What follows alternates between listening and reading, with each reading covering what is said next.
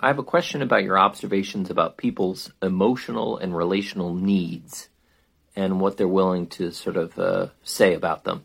So this may not be a super philosophical question, unless it is. So it seems to me that people are perfectly willing to say that they have emotional needs, they have relational needs.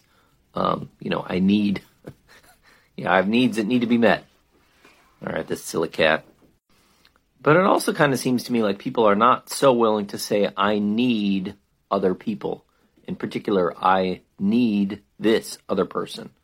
People are not so willing to pin their needs on particular people. So is the situation that people are willing to sort of say, I have emotional needs, but there's nobody in particular that I need, so these sort of needs would have to be met by somebody in particular, but nobody in particular? Or are people willing to say that they need some particular people? Shortcast Club.